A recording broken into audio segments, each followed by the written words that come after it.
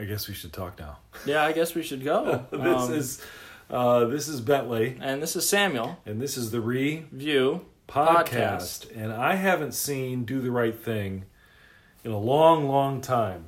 And I saw it actually at the end of a lark. You know, I'm a white guy from small town America. I was in Chicago in the summer of 1989. And I convinced a bunch of my fellow newspaper reporters from the Chicago Tribune, just a bunch of kids, to go to some suburban mall and sneak our way into a day of movies, right? What more perfect description of me could you get? Like, I think the first movie was even a Disney re-release, like, you know, Jungle Book or something like Batman stupid. or something No, in 89? No, Disney. No. It wasn't Batman. We started with Disney. Honey, I Shrunk the Kids was in there somewhere.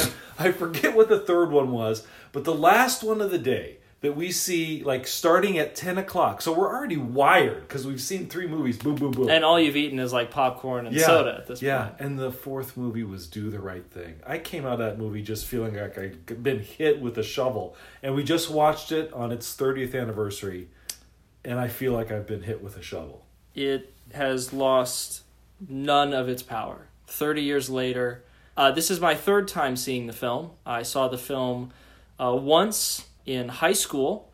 I was ordered to the auditorium along with the rest of my senior class, which was only about 70 people. I went to a small, private, mostly white school where our headmaster, Mr. Harvey, shout outs to Mr. Harvey, always staying conscientious, always asking us to expand our minds, made all of us watch Do the Right Thing and discuss it afterwards.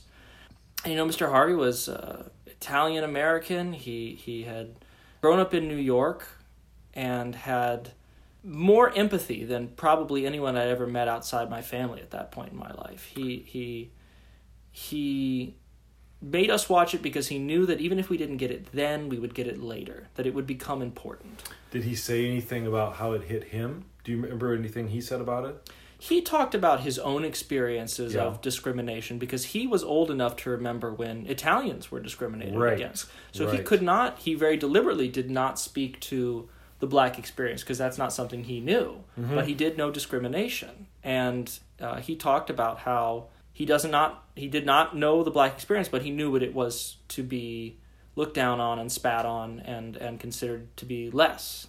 So that's what's really interesting in this movie. Danny Aiello does a fantastic job. If you read the IMDb, they say that Spike wanted De Niro, but he would not have been the right character because De Niro is too strong. You can't make De Niro into somebody who has that insecurity of having been discriminated against, whereas Aiello is that vulnerable. You can see a little bit of vulnerability. He doesn't ever talk about it, but that's why the wall is so important to him, right? This whole fight in the movie over who is revered on the wall. So he's revering the people who made Italian Americans acceptable to white culture, to WASP people, right?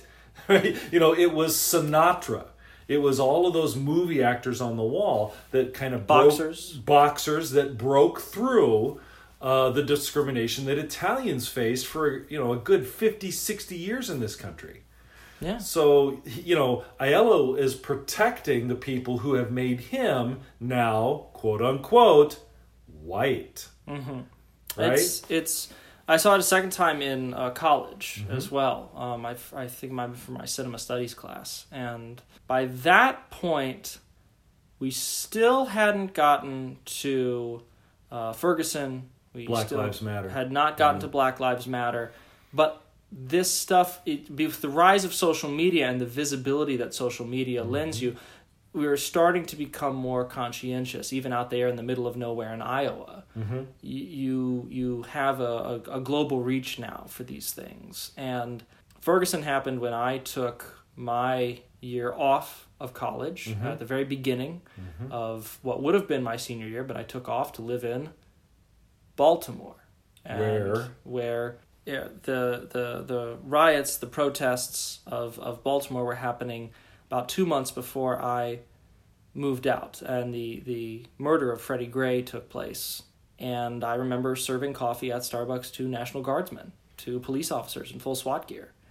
And it is different to see a place that you have called home, even for just a few months, be torn apart by this anger, the same anger that's displayed in the climax of this film. This anger that, while it might feel good in the moment, does lasting damage to that community and that neighborhood. And those scars are going to be borne forward. And that's kind of, it's what we were talking about as we were finishing watching the film, my father and I, was Spike Lee is a brilliant director in that he does not give you any easy answers. He is not here to tell you that violence is unnecessary and peace and brotherly love is the only way forward. He's also not here to tell you that these things have consequences. Violence has consequences, and even the destruction of property it is pales in comparisons to the loss of Radio Raheem's life. It's complicated. It's messy. Who starts what? Who's responsible for what? Who's in the wrong? Who's in the right? Everyone's kind of wrong. Everyone's kind of right. If you have the backstory that we've implied between Sal and the pictures on the wall, well, of course he'd be defensive of the pictures. But at the end of the day, that pales in comparison to Radio Raheem's life. And then that community turns around and begins, it looks like they're going to direct that same physical anger onto Sal and his sons.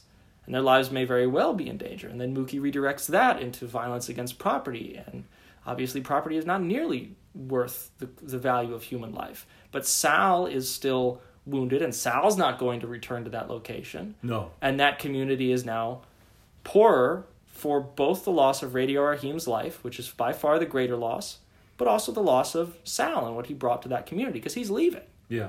It's a movie about loss. It's a movie about, the consequences of our actions. And I love that little exchange between mother, sister, and the mayor at the very end. I was going to wonder if the block was still here. We're still here. Right. And that'll have to be enough for now. Well, so he does a pretty good job writing those older characters. They're clearly people who grew up in the civil rights movement. They're kind of the wise fathers, right? Both the female and the male character. She clearly has PTSD. Yes. At the end of this riot where Sal's is burning, and Spike has literally shown water hoses being trained on black people the same way firemen in the South trained water hoses on African American teenagers during the civil rights movement to disperse them. There's a lot in there that Spike is calling back to, and it's powerful, and yet it's also clearly the work of a young person. And Spike is about 10 years older than I am. And I saw it as a young person without any experience in this kind of an environment. And there was a lot about it that I couldn't figure out when I saw it in 1989. And I can see now, after all of the things that I witnessed in the last 5-6 years, that it's missing a little bit of texture that we've now all seen if our eyes and our ears are open, if we're actually empathetic and listening to the other communities. There's actually a much deeper sense of this problem and how long it's gone on. In 1989, this came out of nowhere. Now, I studied history in college. It's been my profession and a big part of my work for the last 20 years. And I'm really happy that now, in 2019, we're talking about white supremacy and who gets to be defined as white. At one point, Jews were not white, but now they are. At one point, Italians were not white, but now they are. As this keeps shifting to try to maintain white supremacy. And, this depiction of a racial riot on screen, on the one hand, was really out of the character of the 80s, right? We had racial conflict in the 50s. We had big race riots in the 60s. The 70s were full of violence. New York City was a mess in the 70s. But in the 80s, things were quiet. And we could spend another hour talking about this just from a historical standpoint. And yet, Spike was telling us things that were happening in his community that we didn't know because there wasn't social media then. And even in 1989, it was starting to bubble back to the surface. I remember there were massive riots in Miami during the week of the Super Bowl at the beginning of 1989. And that just seemed like, whoa, what's going on? Something that's just weirdness down there. And then this movie hits, and, then we get into the riots in LA in 1991. Mm-hmm. And there's a lot of conflict in the 90s. There's a much higher rate of incarceration of people from the African American community. Yeah. And, there's been more outright racial conflict in this country than there has not, right? If you look at 400 years of history of people forcibly enslaved and then being discriminated against even after they were technically legally free, there's been violence 90% of the time. Yeah. And Spike's imagery is the imagery of a young director. It's not subtle. He has Sal drive up in a white Cadillac. Right. He's not here to... He knows he has to paint this in broad strokes for, the Chicago Tribune kids who want to go see this. Right, and some of that I really like. Like, when he finally has everybody, say racist things right into the camera about another community, another ethnicity. Yeah. That was really powerful then and remains really powerful now. Yeah. But of course, guess what? Now you can see it on Facebook. Yeah, now people are just commenting that stuff. Now people just say it out loud anyway. This is a tangent. I don't want to get too far off of the very important stuff that Spike's talking about, but there was a theory, and I remember reading about this in some small circles, where Facebook was on the rise, and 4chan was kind of on the ebb at that specific moment, and I remember there was a push by Blizzard Entertainment. I'll relate this back. Blizzard Entertainment to make everyone on their forums have to use their real names rather than... I remember that. Their screen names, and people were like, well, if people use their real names, their real identities, we'll see these people won't be as hateful online. They won't leave these anonymous hateful comments. People have... They've doubled down. Yeah. They say the worst things possible on their Twitter, and it's just their real faces, their real identities. That we have the barriers of civility that we took comfort in for so long. Spike's already telling you in 1989, those don't exist. Right. Those are an artifice. Right. They're a nice little dressed up thing. At the end of the day, a little bit of friction is going to make all of that fall away. Blow up. Yeah. So I remember in 1989 when he balances completely and equitably Martin Luther King Jr. with Malcolm X. That was a pretty radical statement, right? Him juxtaposing those two on equal footing. Because, of course, at that point, MLK was the acceptable African-American leader, and Malcolm X was just too dangerous. Yeah. And we had just gone through a fight to get Martin Luther King Day a national holiday. Yeah. That was a fierce fight in our culture, which actually is replicated in this movie in the fight for representation on the wall, right?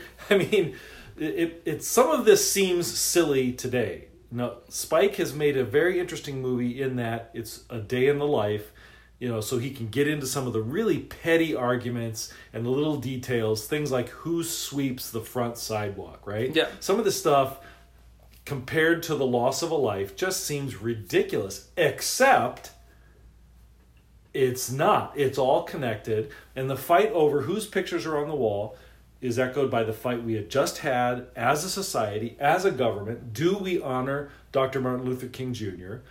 We just barely got that passed into a federal holiday. And so any discussion of Malcolm X was like, no, that's too far. Yeah. And now it seems pretty innocuous. Yeah. In 2019, to see him putting those two on equal footing compared to all the other crap that's going on, you're like, I would love to see people respect either one of those guys hopefully both. But we are so deep into the mud that those two having influence over our society, MLK and Malcolm X, that seems like a long time ago. Yeah. It's a creation myth, it's a fable, but one of the things that Chuck D cites as an inspiration to create Public Enemy, who provides so much of the soundtrack to this film, was he was handing out, might have been like a public speaking thing or maybe even a rap show, and it mentions Malcolm X, and he was handing it to some younger kids. They didn't know who Malcolm X was. Right. And whether or not that story is true or not is irrelevant, because the sentiment was true. You know, Chuck D. I would believe that. Yeah. Chuck D and Flava Flav and Terminator X, who are comprising the members of Public Enemy, they were right there. I mean, it's not a coincidence. It's not an accident that Spike Lee makes them so central to this film. Not obviously they are the music that Radio Raheem is playing, but there are other characters in the background who are wearing Public Enemy shirts. Oh, yeah. I spotted at least two during the riot. Well, and you and I love the fact that one character is always carrying around a Black Panther comic book. Yeah. So Spike's... So we've come now to this world where Black Panther actually gets to be its own movie and is a gigantic success. So it's weird to feel like in some ways we've gone really far forward. And this movie in 1989 is the first date of the Obamas. Yep. Okay? So we've made gigantic progress, and yet we are still stuck on that street corner on that hot day of people drawing lines. This is my territory. This is your territory. This is my group. This is your group. Don't cross. Yeah. I mean, it's crazy. I think you see the progress we've made in some spheres, with Spike finally being recognized by the Academy this year. Yep. But Spike also knows and was clearly quite, eloquent in his speech, where he's like, okay, you gave me an award, that's nice. That's just, that's window dressing. Right. It's Black Panther made a whole ton of money, but how many, little assholes on Twitter are there who hate it just because it's a black cast and black creatives? And I bet if we talked with Ryan Coogler, the director of Black Panther, he'd probably point back to Do the Right Thing as being formative for him. I don't think I don't know. Have you ever seen Fruitvale Station? Which is Coogler's? Yeah. I have. Yeah. Which is a serious take on this same kind of thing. So one of the things that really jumped out at me rewatching. I haven't seen Fruitvale. I got to see Fruitvale. One of the things that jumped out at me tonight, rewatching Do the Right Thing on its 30th anniversary, is just how theatrical it is. And so when I say this is made by a young person, maybe Spike had an awareness of that, in that he doesn't quite have the texture of living the life of somebody like the mayor character, but he can at least set these voices up on a stage, in a theatrical way, where most of the action happens like within 2 blocks. Some of these people lean really hard into stereotypes, like Mookie's girlfriend, the Puerto Rican, Rosie is great, but man, there's some stuff that's very stereotypical. And the music really jumped out at me this time, where, when he brings it down, when he's trying to make a point, there's a lot of beautiful kind of classic mid-century jazz. I mean, the American Songbook, stuff that sounds like Gershwin wrote it for Porgy and Bess, right? Which is one of the first great African-American stories that breaks big in American culture in the 20th century. Porgy and Bess is a beautiful musical. It produced the song Summertime, which has been covered thousands of times. And man, when we get to the quiet moments and Do the Right Thing, it's like he's saying, I want this to be this generation's Porgy and Bess. Yeah. Which is a really big reach. That's a huge grab for a young guy. This is Spike's 3rd movie. Yeah.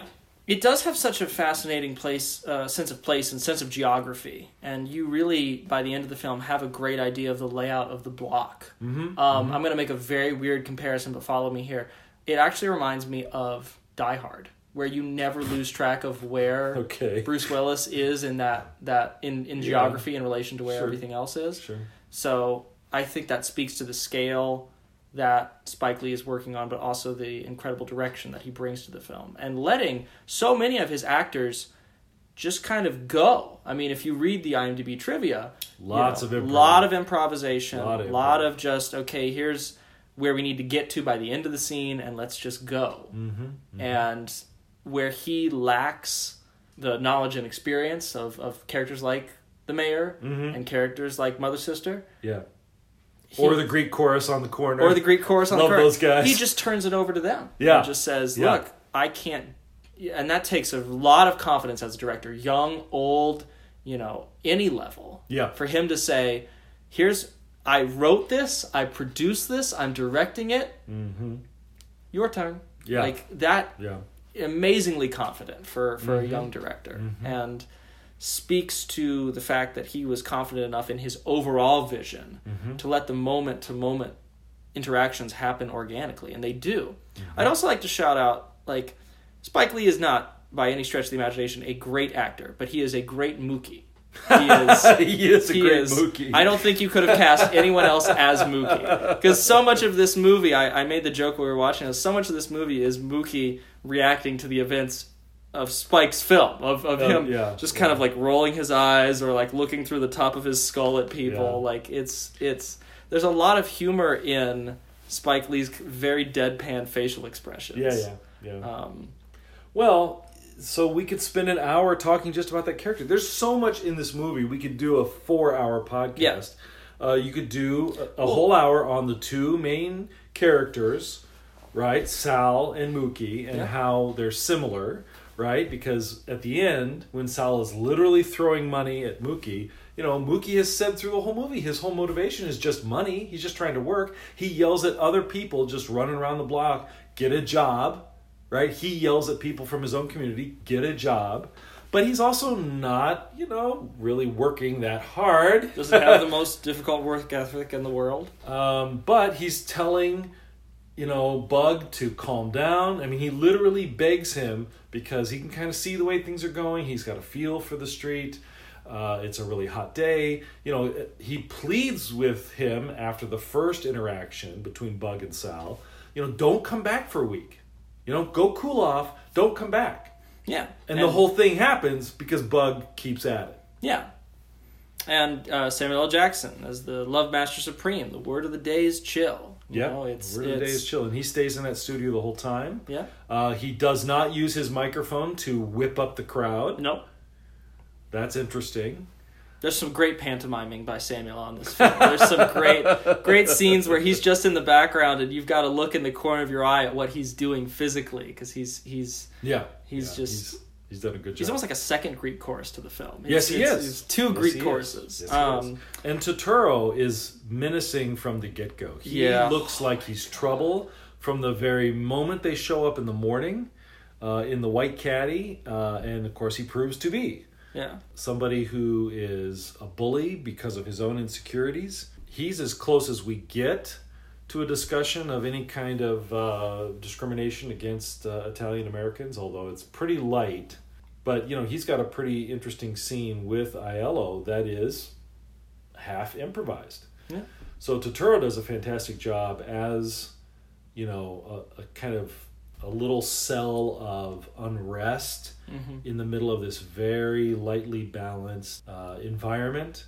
And I like him. He's unsettling from the moment you see him. And then you get the guy who's driving through in his Cadillac convertible, and that scene is just silly. I mean, that guy, the Italian guy who says, don't spray the water on my car. And that whole scene that goes almost 10 minutes is a cartoon compared to what comes in the last 30 minutes. Yeah.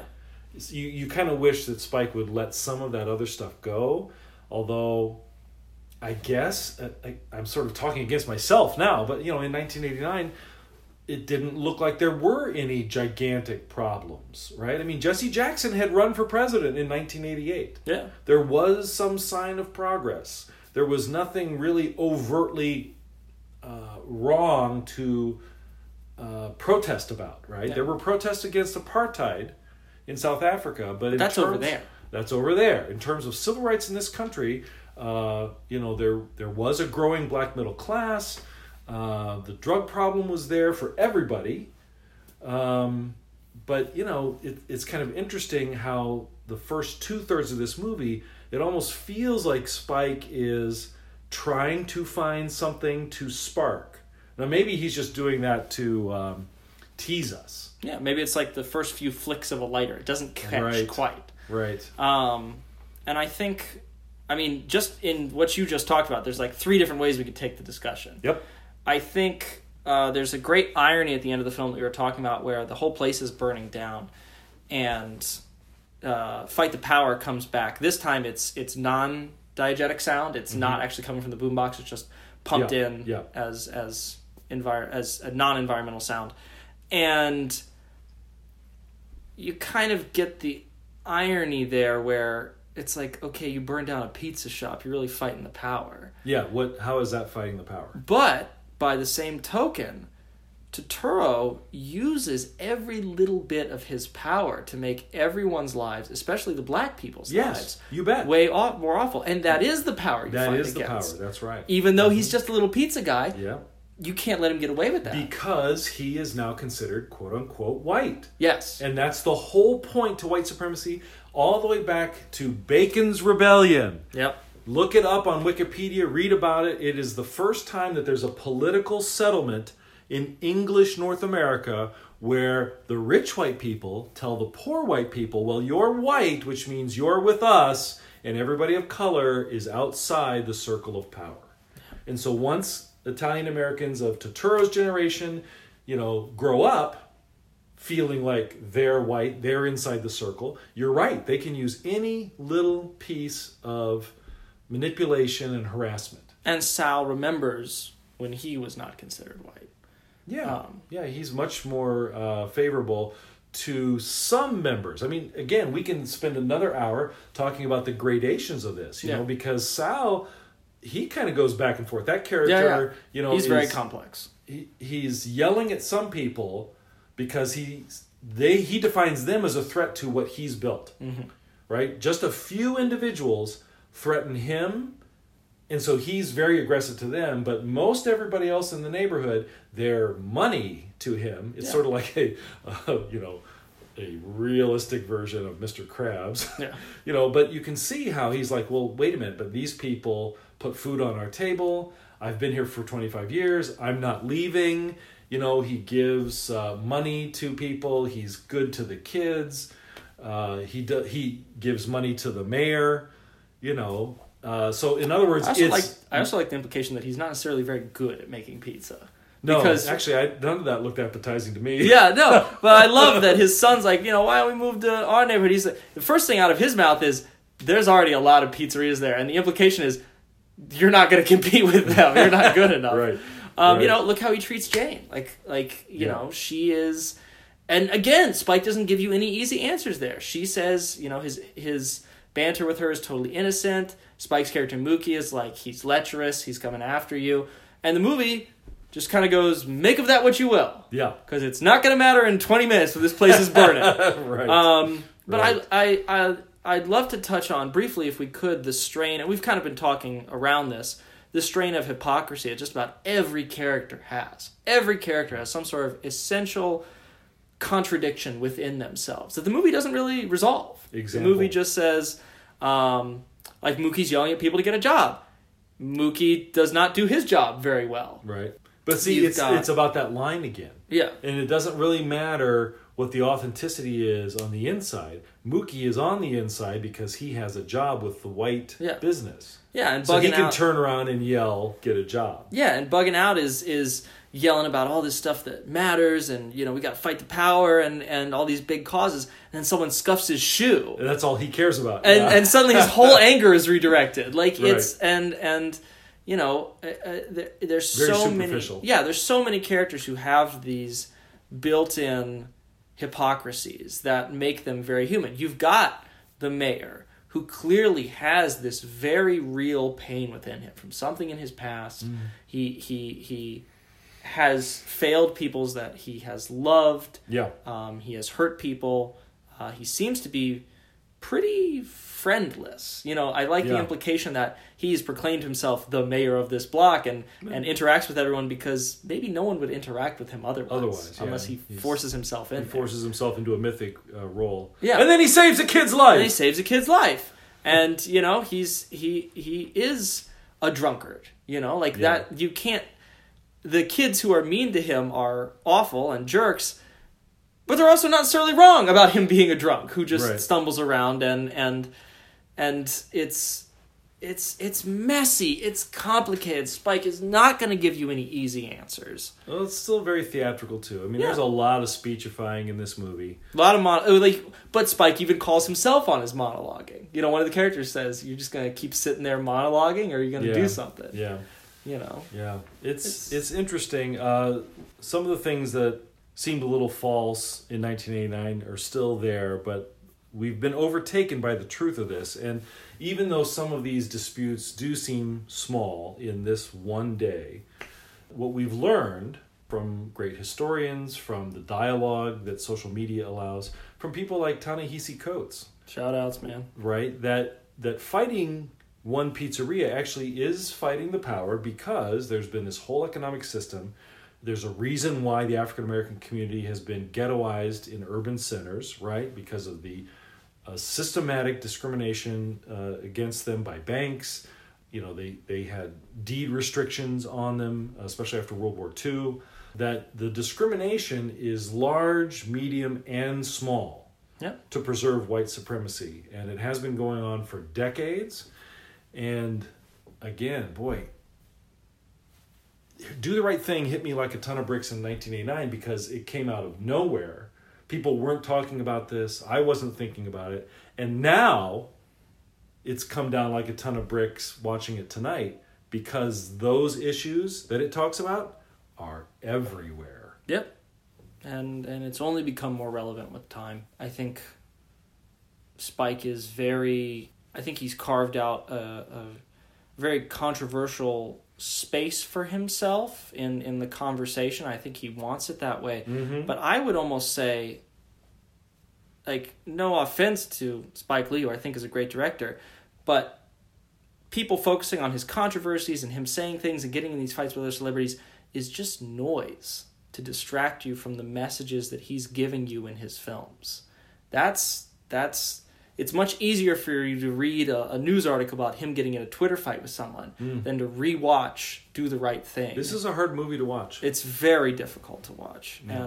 And you know, I salute him and I salute his efforts and I just hope we keep getting more great films from him as time goes on. He is so prescient in this movie that in 1989 he has characters talking about the polar ice caps melting. Yeah. Shout outs to Spike for calling global warming. Well, this is what I've been trying to tell you, that we have known this for 30 years. The smart people were listening to the scientists and reading and thinking about this more than 30 years ago. And I did not remember that it was in this movie. And one of the guys in the Greek chorus on the corner talks about the polar ice caps melting. Yeah. So we have no one to blame but ourselves.